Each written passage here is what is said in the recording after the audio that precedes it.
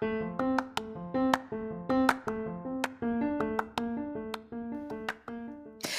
there, and welcome to the daily podcast where wisdom smacks us with kisses or love taps. I'm Michelle Spiva, a wisdom strengthening coach, your host, and practical priestess of wisdom. Mwah. Join us daily to gain wisdom and mental strength as we tackle innovative thinking, address emotional and behavioral life traps, and yes, provide you with some practical how to's to wrap it all up. So settle in or crank up the speed 2x, whatever gets your mental processes firing as we dive in. Stay tuned.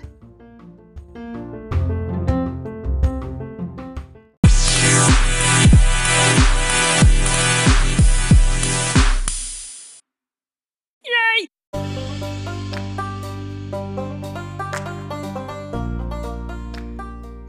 Whoa, I didn't see that plot twist coming. So, you're saying that he died because he grew too fast and his internal organs couldn't keep up? Yeah, it was something like that. But it was still a good movie, right? Yeah.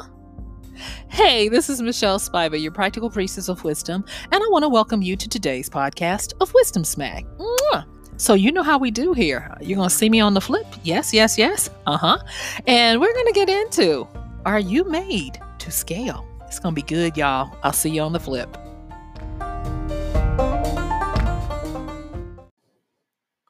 All right, you made it. Yay. Let's get into this. So today we're going to be talking about, are you made to scale? And what I want to do is I want to set up what I'm talking about. And I actually kind of want to talk about something kind of nostalgic. And it was the I Love Lucy show. And there is this famous scene with her and with Ethel and her, excuse me, and they have some kind of way gotten a job at a chocolate factory, and they are left to man the conveyor belt of chocolates. And if you've watched this, you already know they can't keep up. And the belt malfunctions. It starts going even faster to the point where Lucy starts eating the chocolates, sticking them in her mouth, sticking them in her top, and trying to make like she can keep up. And to me, that is a perfect example of what a lot of people go through every day in their lives. They are on this conveyor belt that they can't keep up with. And so when we talk about scalability, that's what we're talking about. Okay. So when you look at the general term or the definition for scalability, it kind of means all parts in the right size in relation to each other. Okay. So remember that all parts in the right size in relation to each other. Which means if we superimpose that on our I Love Lucy example, it would mean that she would either have the dexterity and movement to move as fast as the belt required, or she would have more limbs to be able to accommodate the swiftness of the belt. So to be able to be scaled, she would have to expand or gain more limbs. Okay. All right, stick with me. This is going to make sense.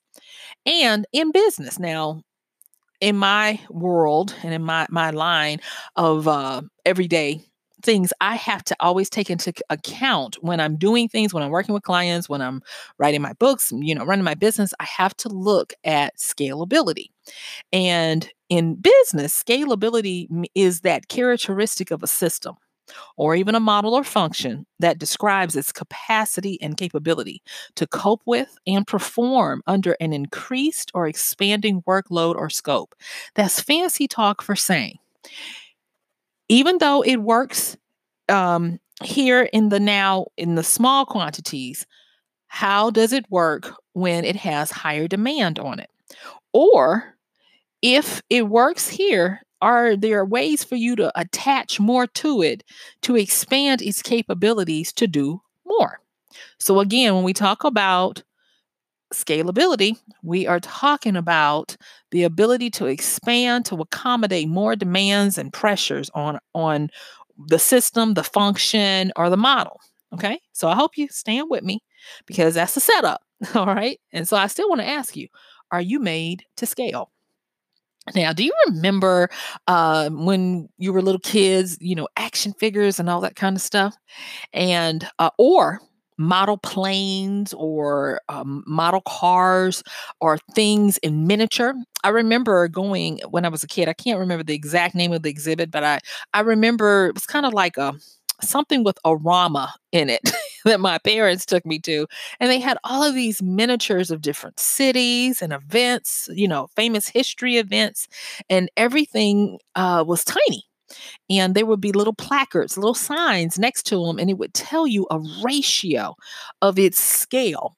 And the scale was usually something impressive, like it was 1/80th of something. If you took the real life um, inspiration and put it next to it, it would only be that small fraction. And people looked at it in awe because of the great detail of how close they got it to how it looked like the real thing. And so scalability, when you think of it as whether it's up or down. But I'm going to tell you, there's something about scalability that people don't realize, and that is it takes work, it takes practice, and it takes a know-how and a wisdom to be able to scale up or down. And that's going to be our wisdom smack for today.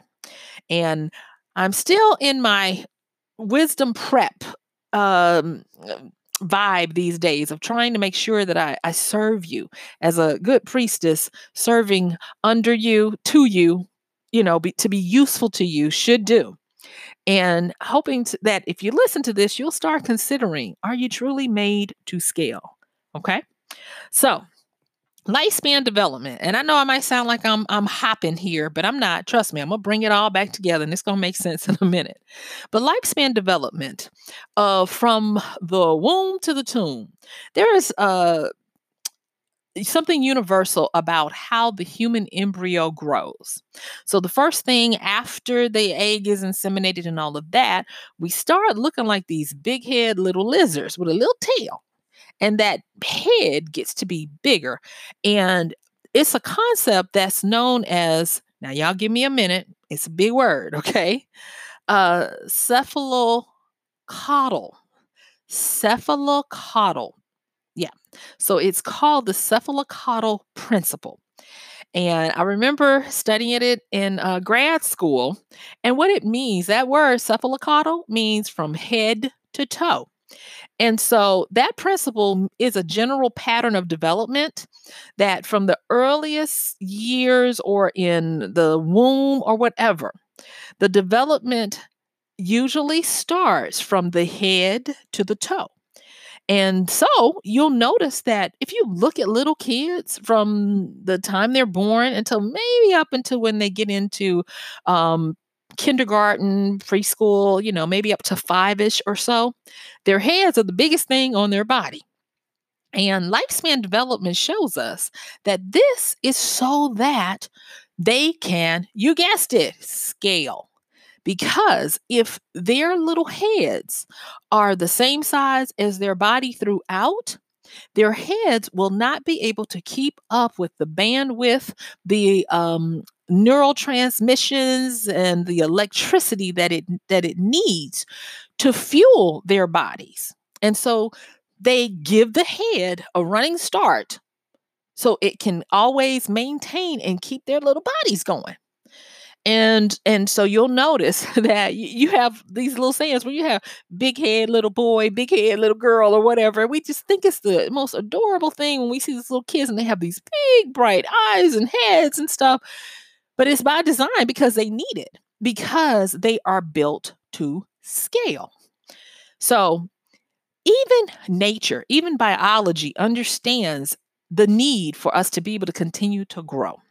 Now, let me get back to this quote unquote scalability and some insights from having to look at it through products, services, systems, models, and the like. And one of the things that I have learned over the years of building things, of giving counsel and consultancy to people when they're building things, is that you cannot, and I repeat, you cannot assume that just because something works at one level, that all of the parts stay the same to work at another level. In the A part, I talked about a show or something where it was vague. I vaguely remembered it, but I do remember that the plot twist was that the person that everybody thought was fine wasn't, and it was because it was either a man or a woman, but they had grown. They had a big growth spurt, and they had grown so much that their internal organs hadn't kept up with how much they would have to grow exponentially to continue to do the job that the body was going to put on the organs. And so the person died. And I was like, oh, because it was a plot twist. You didn't see it coming. And that's the same thing with this whole made to scale. And I'm bringing this up because I now want to move into helping us get some better diagnostic tools to help us understand what is our scalability. How much are you really able to expand yourself, your influence, your productivity, your calm? How are you able to expand scale to meet the demands and the pressures of what life is doing? And I am not going to paint with broad strokes here, but I am just going to give a quick little generalization because we don't have a lot of time.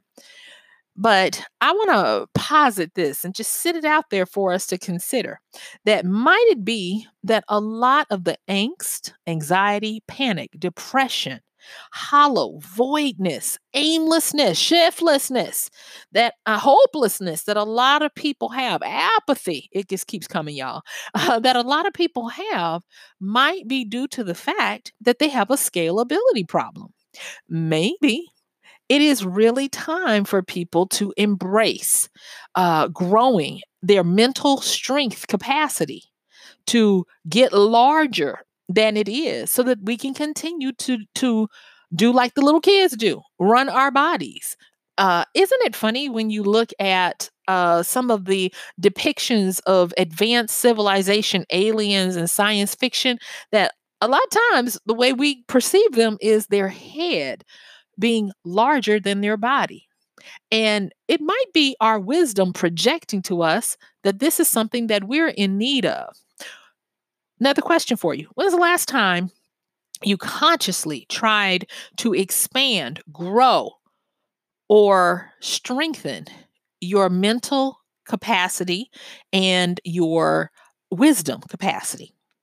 And yeah, I'm not talking about playing math games, Sudoku, or any of that kind of stuff on your phone. I'm not talking about that. What I'm talking about is, when is the last time that you consciously took in more information through whether it be reading or meditation or observation, and not the normal stuff, not the normal fare.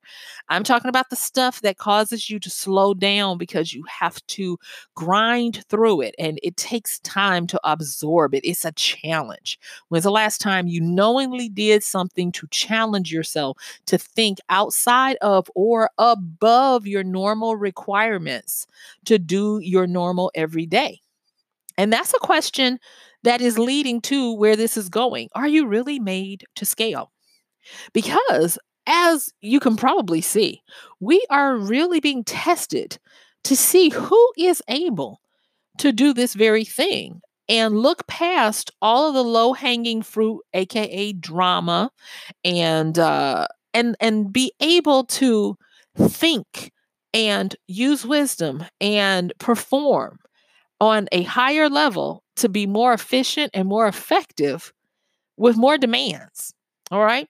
And because we're very practical, I'm going to give you some, practicality on how to start getting into scaling. So don't worry, I got you on that. I just kind of really want to plant that, either a seed or water your seed or even harvest it and say, hey, it's time, because it really is. And the wisdom smack is that good scalability for you and me looks like when you're able to handle increased demands, maintain or even increase your level of performance or efficiency, or even deal with larger or more complex situations.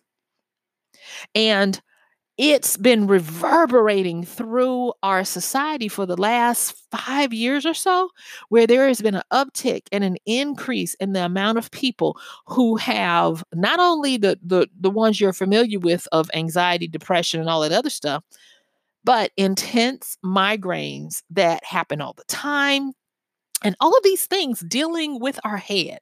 Yesterday I talked about rock steady and how getting back into your body, finding your rhythm again, working with getting grounded so that you can help yourself with your mind, and how, and I didn't really want to go there, but we did talk a little bit about the coronavirus that at this particular time is a thing. And if you're listening to this in the future, just suffice it to say, um, I still stand on the fact that we are responsible for doing as much as we can with the resources we have at the time. So if this sounds crazy and you're listening to this in the future, just understand I'm working with what I got. Okay.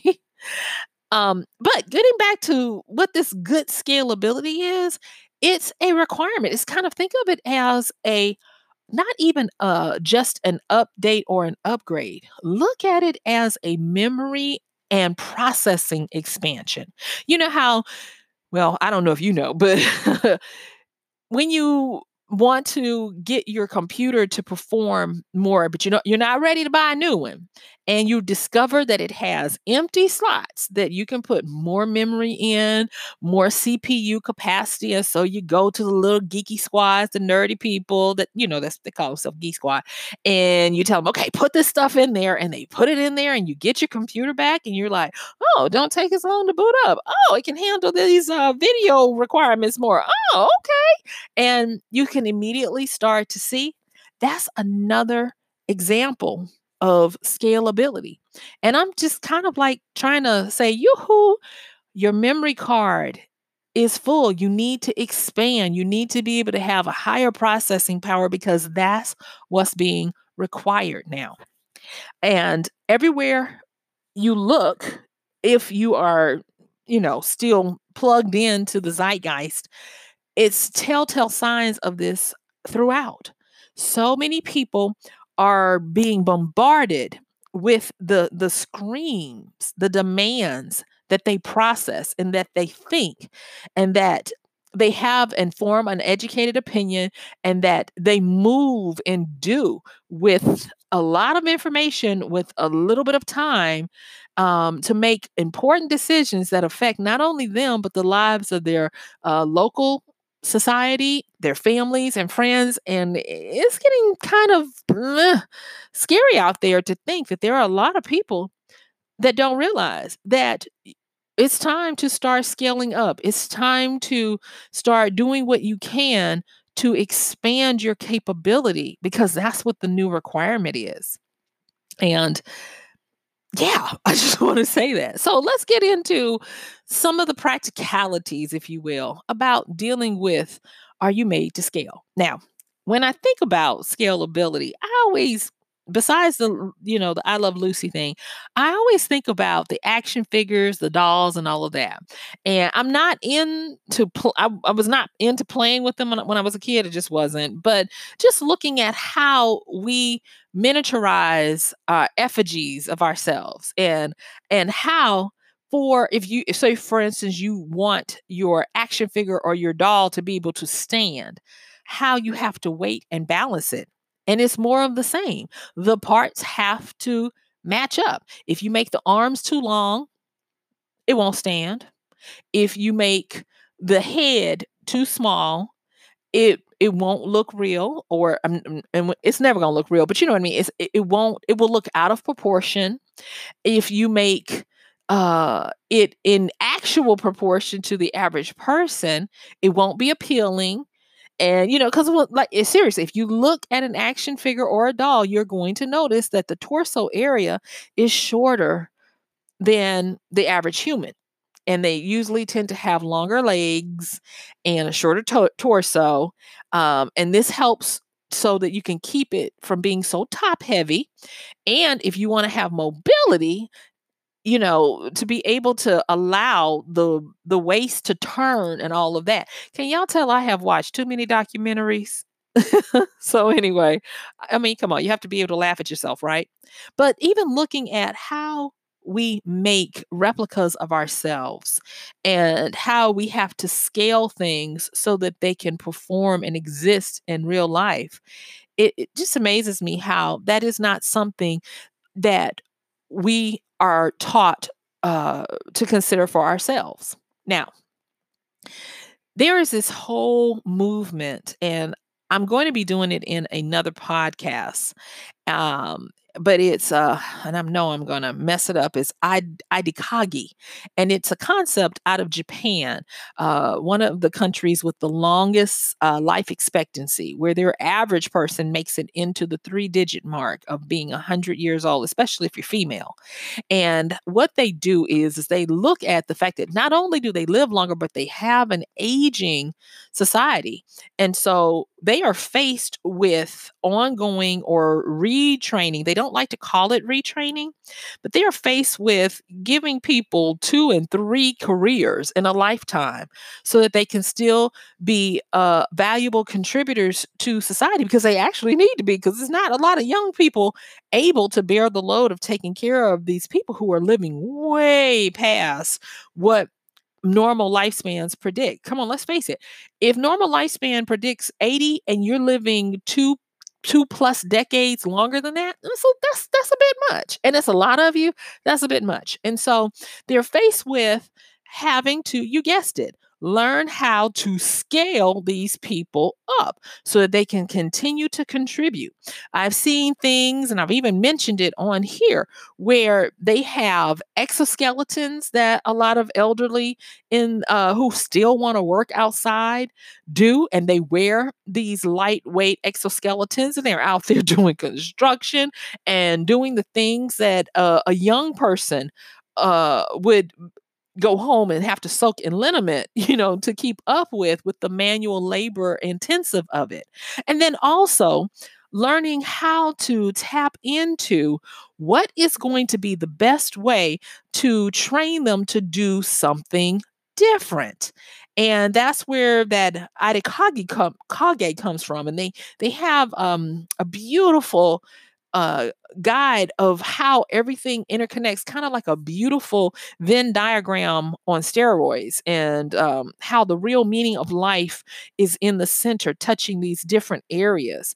And it helps to keep them in balance, and the balance of it is to have universal love, care, and support for people. And so when it comes down to understanding, are you made to scale, as it comes from this particular society, who we are all watching and learning from, because they're the first ones to deal with a aging society that's living way longer.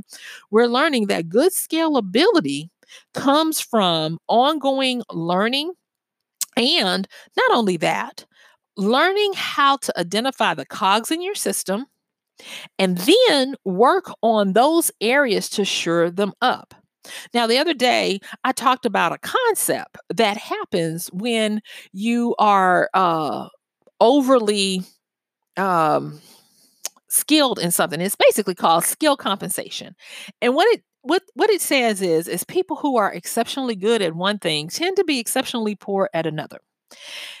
But what I didn't say was, when you're scaling up, if it's a skill, it can be learned. And say, for instance, you're really good at analytics, but you're not that good at creative stuff and coming up with innovations. You might be very practical, recipe driven, but then you've done that for many years, and they don't need any more cooks. They don't need any more recipe readers. Oh, they need chefs. They need people who are going to create the recipes, and you're up. And they need you to do that.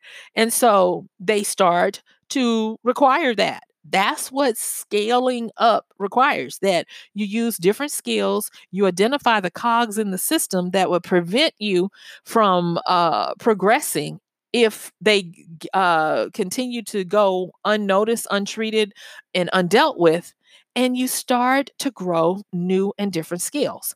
So, in our last few minutes, let me talk about some practical things that we can all do to start scaling up.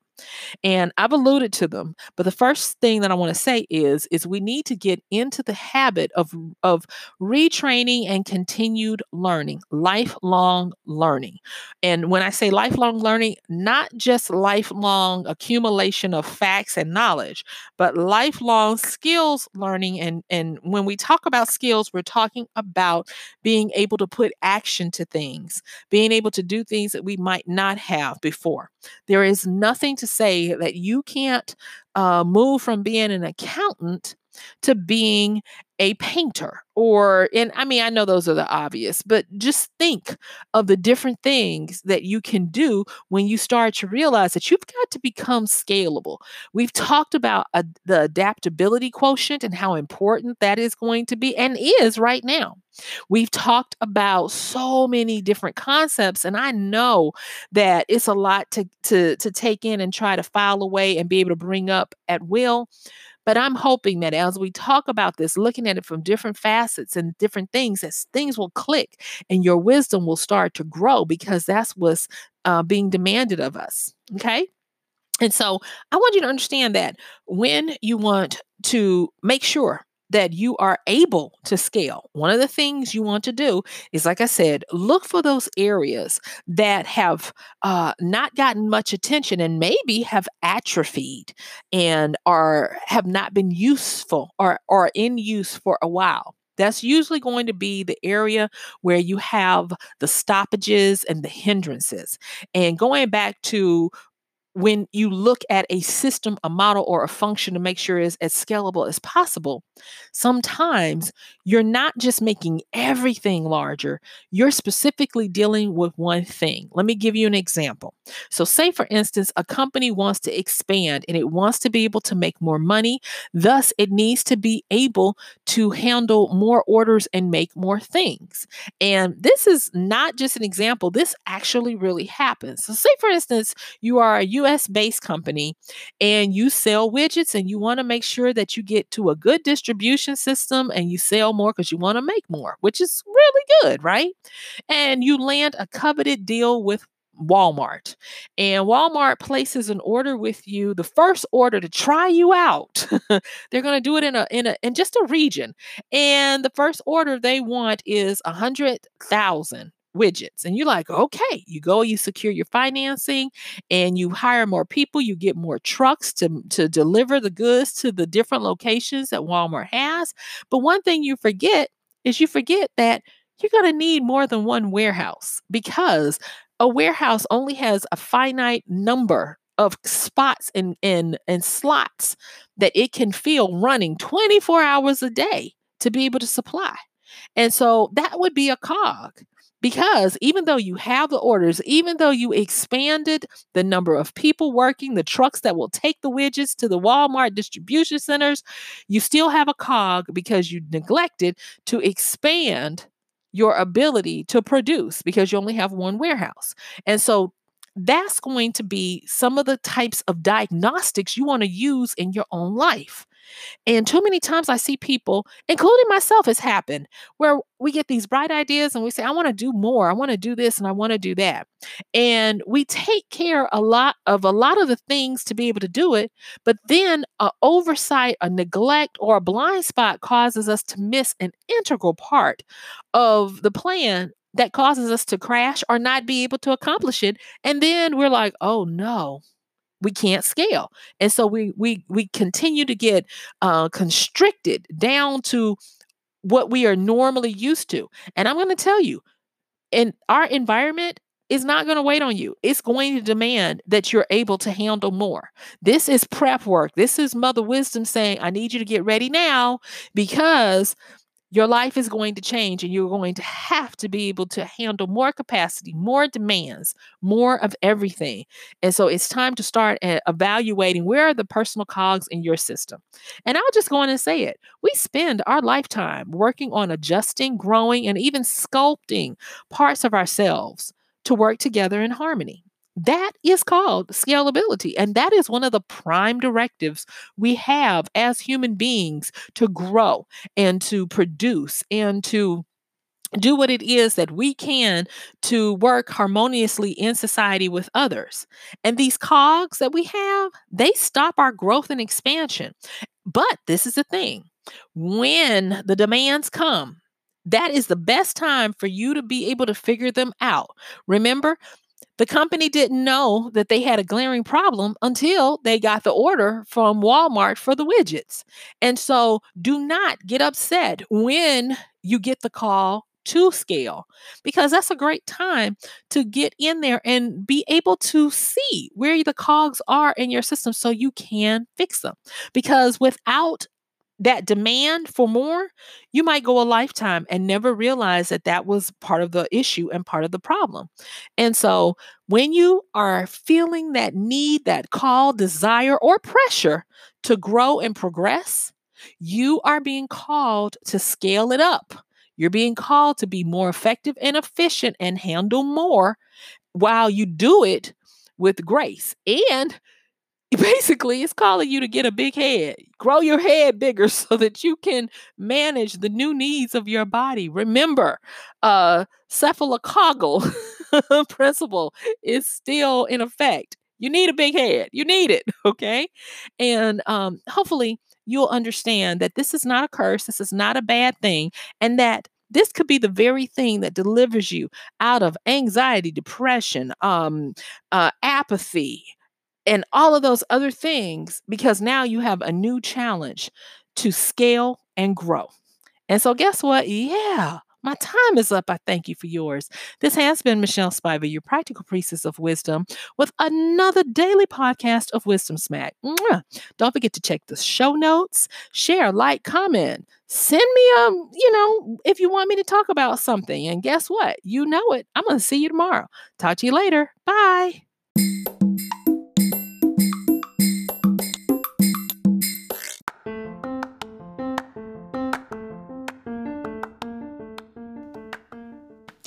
And that's going to do it for today's podcast of Wisdom Smack with Michelle Spiva. If you like this podcast, please help us get the word out. Like, comment, subscribe, and even share. And if you really like it, please help us continue to get the word out by considering using this show's link for Amazon. So when you want to go to Amazon and you do all of your general shopping, please use michellespiva.com/AMZ. It's simple as that. It doesn't cost you anything extra, and this show might receive a little bit of commission that will go towards helping to further get these episodes out to you and to others. So thank you so much for listening. This has been Michelle Spiva with Wisdom Smack. Bye.